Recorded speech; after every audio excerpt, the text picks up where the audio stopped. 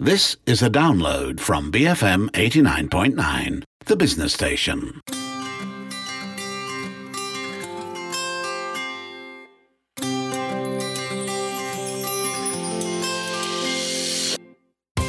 This is Bookmark on The Bigger Picture with me, Umar Pagan Ampike Pagan. Now, I've always been curious about the role of the travel guide publisher in this age of the internet. Are they still relevant? How do they come up with those hot places to visit lists? Do people still pay attention in this age of crowdsourcing? I have so many questions I need answering, and so to find out, I gave a call to Chris Zeiher, who is the brand spokesperson for Lonely Planet. Hello, my name is Chris Zeiher. I'm the Asia Pacific Sales and Marketing Director for Lonely Planet, and I'm also the brand spokesperson. Let's talk very quickly about some of the new books you have coming out over the next year. I managed to get my hands on a copy of this new fold-out thing you're doing for children, and I think I have the one on the Amazon. Oh, fantastic. So you've got a what we're calling our freeze books, which is called The Unfolding Journeys. We're going to be doing 2 of those a year, and we've done one on the Amazon and one on the Canadian Rockies. And it's an amazing product that actually folds out, that could be adhered to a wall, which actually is a beautiful geography of, for instance, the one that you have, which is of the Amazon rainforest. And then on the flip side, you can find out all the fascinating facts that there is to find out about that particular destination. They're absolutely beautiful as well. And I guess it gives children an insight into traveling to these far-off places that, well, many kids may not get to go. What was the inspiration behind these books in particular? Because you haven't targeted children in this way before, have you? We've very much come to kids publishing with an idea of we want to inspire young people to connect with the world. We know that they're not necessarily going to be travelling to these destinations, but they're probably really fascinated about these places. And what we want to do is produce products that actually really gives an insight on what those kids could experience if they were lucky enough to go there, and the fascinating facts and information behind those particular destinations. And if we can put them in a really interesting format, like the freeze books, which we were just talking about, that's much more engaging and much more interesting from a kid's perspective. Yeah, for me, I remember growing up, and this was the days pre-internet, pre-Google Maps and Google Earth, and an atlas was a big thing in my house. And I don't know if it was the same for you. Every house seemed to have an atlas. I had an atlas and I had an encyclopedia of animals. They were my 2 things. They were my go-to things. I was fascinated by weird animals from all around the world. And that's absolutely what we want to do with our publishing. We want to put together really eclectic and interesting information for kids. So we've done another book called The Cities Book for Kids, which is a showcase of the world's most interesting cities. They're not necessarily the most visited, or they're not necessarily the capital cities in each destination, but they're places that kids might really like or be interested in. So a good example of that is in Scandinavia, we go to a town called Tromsø. And not to Oslo. And Tromsø is right up the top of Norway. And there's some fascinating things about kids going to school in the dark with only the moonlight to show them to their classrooms. So it's fascinating things like that we want to showcase to kids around the world, rather than that just kind of like the bog standard information. Yeah, let me tell you, Chris, I'm one of those kids. I was the smartass who would know that information over Oslo. And that would get me into all kinds of trouble and get bullied at school. But you know what it's like.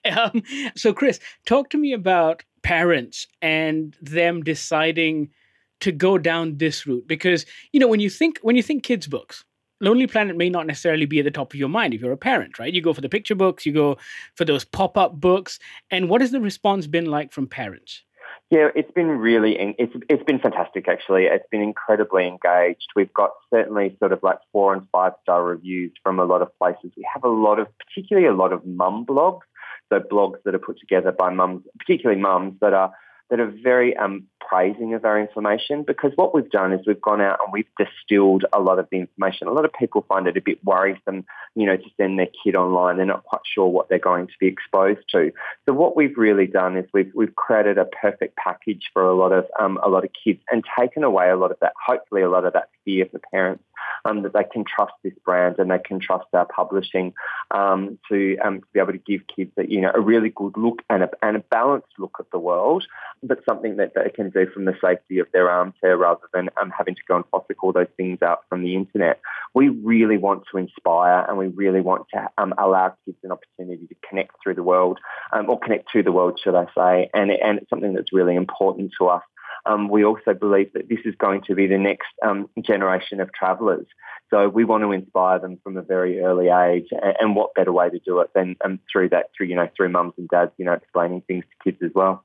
So Chris, every year you guys put out a kind of guide of all of the coolest, most interesting places in the world to look out for, and this year Ipoh made it to your guide. Ipoh actually made it to what we called our Best in Asia destination. That's right.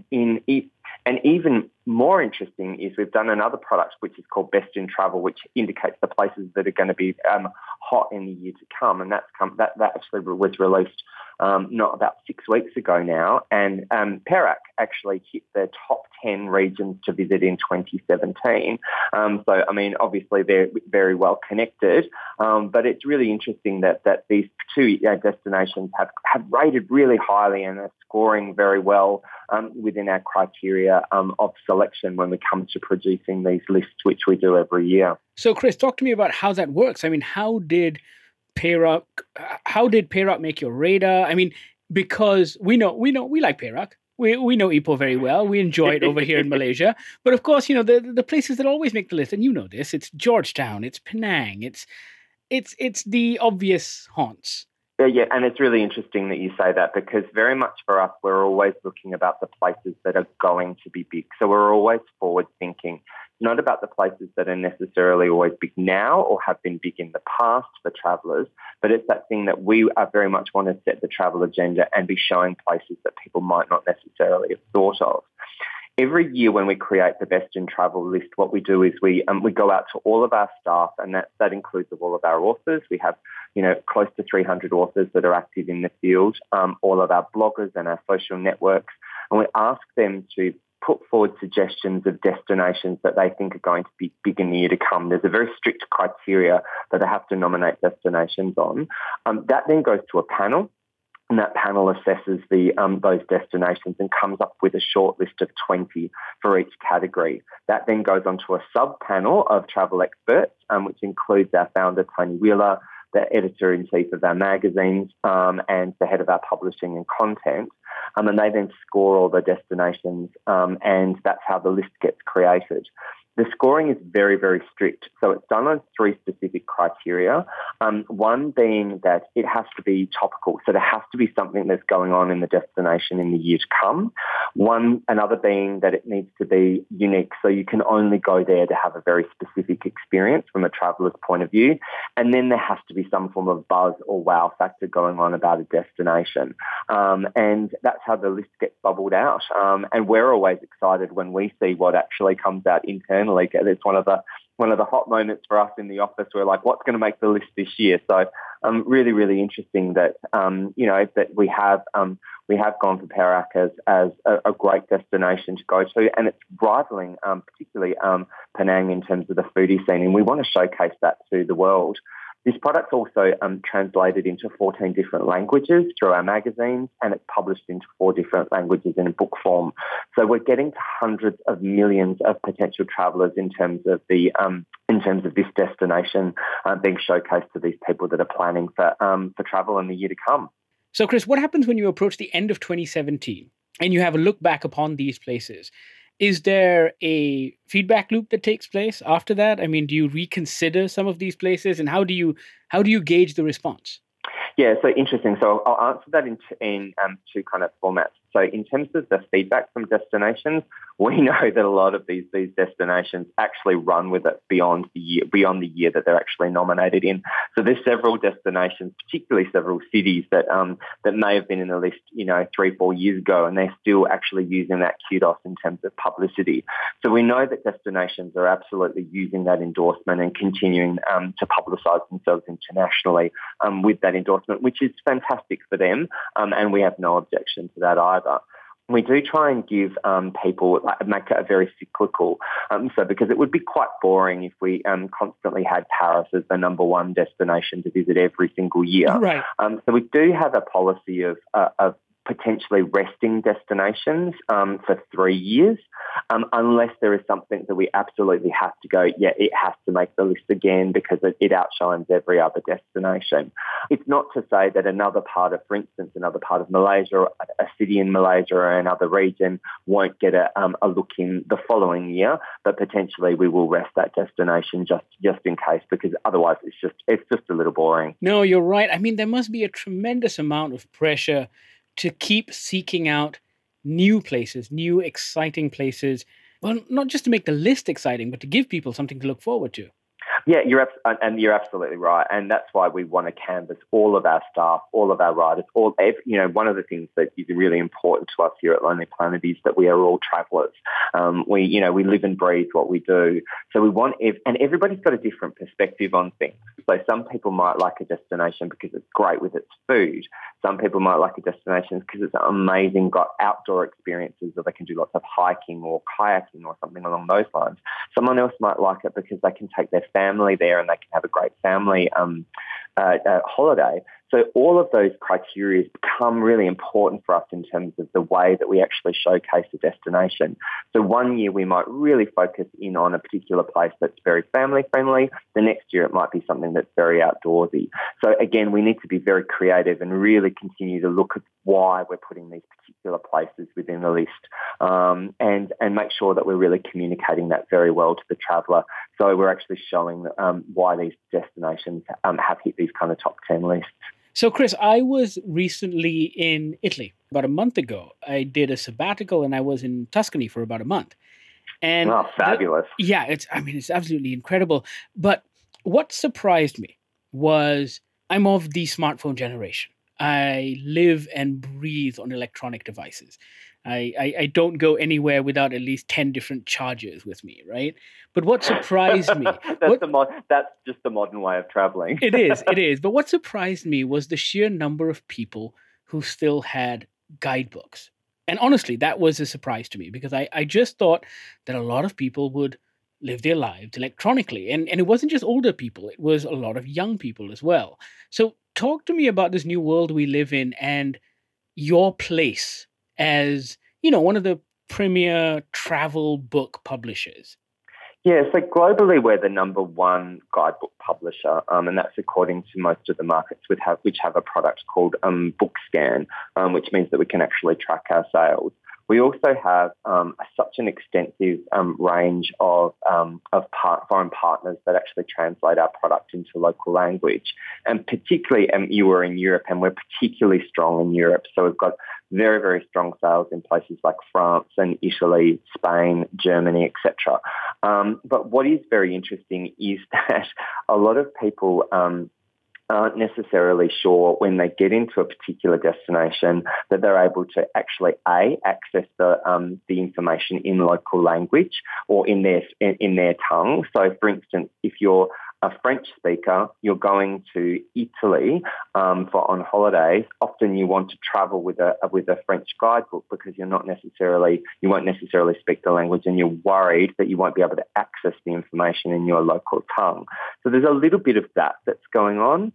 There's also the whole thing about roaming charges, etc. as well. The people have still become a little bit fearful of being burdened with big bills while they're away, or scared that they might not be able to access a lot of information via Wi-Fi, because certain places have great Wi-Fi, other places don't necessarily have great Wi-Fi.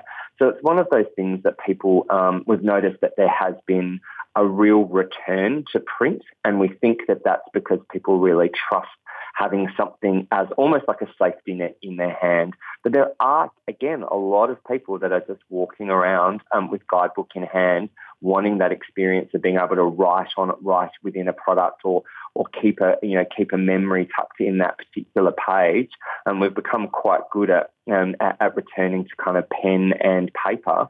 And then when they get home from their trip, popping it on their shelf and actually popping that memory there so it's visible for them. So it is really interesting that there seems to be this big return back to print, and it's certainly not going away. You used the word return twice. I mean, was there a point when your sales did take a dip and then it suddenly came back up again? Because we've seen how that's happened in the ebook market. Certainly. There was a time when everything took a dive, and then now suddenly it's... Yes, you're absolutely right. So we certainly saw that when ebooks did that big surge, when everybody was kind of leaning towards fiction and non-fiction, that absolutely our product was being tested was being tested by that same market. I think the interesting thing was very early on, it was very difficult with particularly a lot of EPUB because they were a very linear experience. So you start at page 1 and go to page 50 in terms of your reading. Whereas with a lot of our products, you kind of have to jump around. So you might start on page 20, have to flip to page 225, and then you're back to page 17, and then you're up to page 72. And in those early days, the navigation on those devices wasn't necessarily as strong as it could have been. And so people weren't having the best user experience. And again, that's why I do think there's been this return to, I think people that use EPUB, particularly for our product, are now wedded to it and they love it and they keep on that track.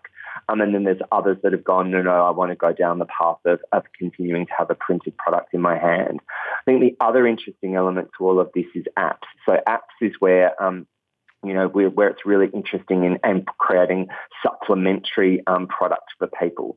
So that's really there. And we've got an app called Guides, which is very much a city-based app, which people can download for free. There's over 50 cities on the app, which gives you free content. But people tend to use that as supplementary or to make really immediate decisions.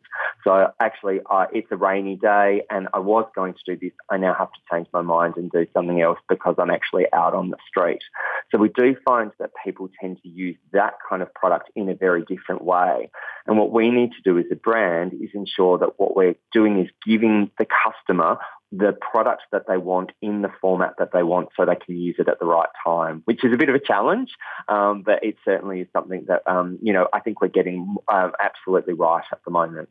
So talk to me about the market of the free then. I guess this world of the internet where everything is free and everyone expects everything to be free. Guidebooks still tend to be a little pricey, especially over here in Malaysia where our exchange rate isn't doing too well. How have you guys been challenged by that? Yeah, so again, what we've tried to do with that is we've tried to cut content as best we can. So we have a range of products which is called Pocket, which is kind of like an entry-level product, which is sort of around 110 pages, much more low cost in terms of people being able to kind of put that in their, put that in their handbag. Because again, the other consideration for us is handheld luggage and how much weight that you're allowed to take on board as well. So we've got to consider all of those things too. And we also absolutely are competing against everybody believes that anything that's on the internet should be free. The information is there. But unfortunately, we've still got to pay all of our authors to go out and research and create that content. That Absolutely. Content isn't created for people free. So, there has to be some form of return for us to be able to deliver that thing into the marketplace in a way that just means that we're constantly updating and checking and verifying and being sure that we're giving the traveller the best information that they can get at any one point in time. I'm curious, Chris, about just travel guides in general and say a 5-year plan, a 10-year plan for the future. Do you think that physical books are still going to be your primary method of distribution, or are you planning for something else? We're a content provider, so we want to provide content in whichever format people want to consume it. So, for instance, as you suggest, in 5-10 years' time, there's an amazing new device that we haven't even dreamt of yet that comes out, and that's how people want to consume content. Then we'll produce our content to make sure that they can consume it on that format. Where it's interesting, and looping back to the conversations that we were having earlier around Lonely Planet Kids, is we are going to continue to produce more and more beautiful, lush, consumable coffee table books, books on food and drink. So we've released Lonely Planet Food as a sub-imprint of our brand. Lonely Planet Kids is another good example of this. So there will always be a part of publishing within Lonely Planet. What that looks like over the next decade, it's hard to predict, because I think when I joined the business, there were lots of, which was over a decade ago, there was lots of rumours around everything going digital, but it hadn't quite emerged yet. So the challenge for us is just to keep up with technology and ensure that how we're producing content actually goes onto the places where those people are actually consuming it and want to interact with us. And of course, I guess the biggest selling point with you guys, with your competitors, is that you bring that expert to the table, right? You bring the well-seasoned traveler, someone the reader can trust, as opposed to an average blog where we have no idea where that individual is coming from. You're absolutely correct. And I think that's the big thing that differentiates us between, for instance, something like a TripAdvisor, where it's a lot of personal opinion, but that opinion isn't potentially, that's one person's experience, rather than a travel expert's experience, which they're reviewing hundreds and hundreds and hundreds of destinations all the time. They've got that greater perspective rather than just going on that one holiday and I had a bad holiday. I didn't like this particular destination because, the bed was a bit lumpy, this, that and the other. So that really shows the difference between what we do. We employ travel experts constantly to do all of our research within every destination. And each guidebook and each piece of content is researched every single time. So that's something that's really important for us as a brand to stick to. When Tony and Maureen Wheeler set us up, over 40 years ago, that was their ethos, and we remain true to that today. And I think that's the heart of this brand, and that's why we have so many passionate followers and passionate fans, because we are opinionated and we like to talk and give people recommendations of the things that we love to do, and give people lots of interesting choices. One last question for you, Chris. How do you manage a world where everyone is trying to avoid having the same experiences? It's a really good question, and that's one of the things that we try to tackle in Best in Travel as a product. We really want to, and again, it comes down to that criteria of always looking forward. So we're looking for the reasons for people to go in the year to come, or potentially the next, couple of years to come. So we're all about, is there a new place that's opening? Is there better access into a destination? Has there just been an amazing? Will there be an anniversary which creates momentum behind events or things to do when you're actually there? So it's always about looking at the reasons, looking forward rather than looking in reverse, or kind of, patting people on the back for going, job well done. It's always about looking forward, looking forward, looking forward. And I really believe that will mean if we keep on that strategy, that we'll always find interesting places for people to go to. And we haven't even cracked the space yet, so who knows what's to come. Always thinking ahead. That's great. I'm looking forward to the Lonely Planet Mars. Lonely Planet Mars. I'm Lonely Planet Venus. So yeah, it's all good. Fantastic, Chris. Thank you so much for your time. Oh no, thank you. I've been speaking to Chris Zeiher from Lonely Planet. You can find their travel guides, their children's books, their cookbooks, everything at all bookshops everywhere. You've been listening to Bookmark on The Bigger Picture, BFM 89.9.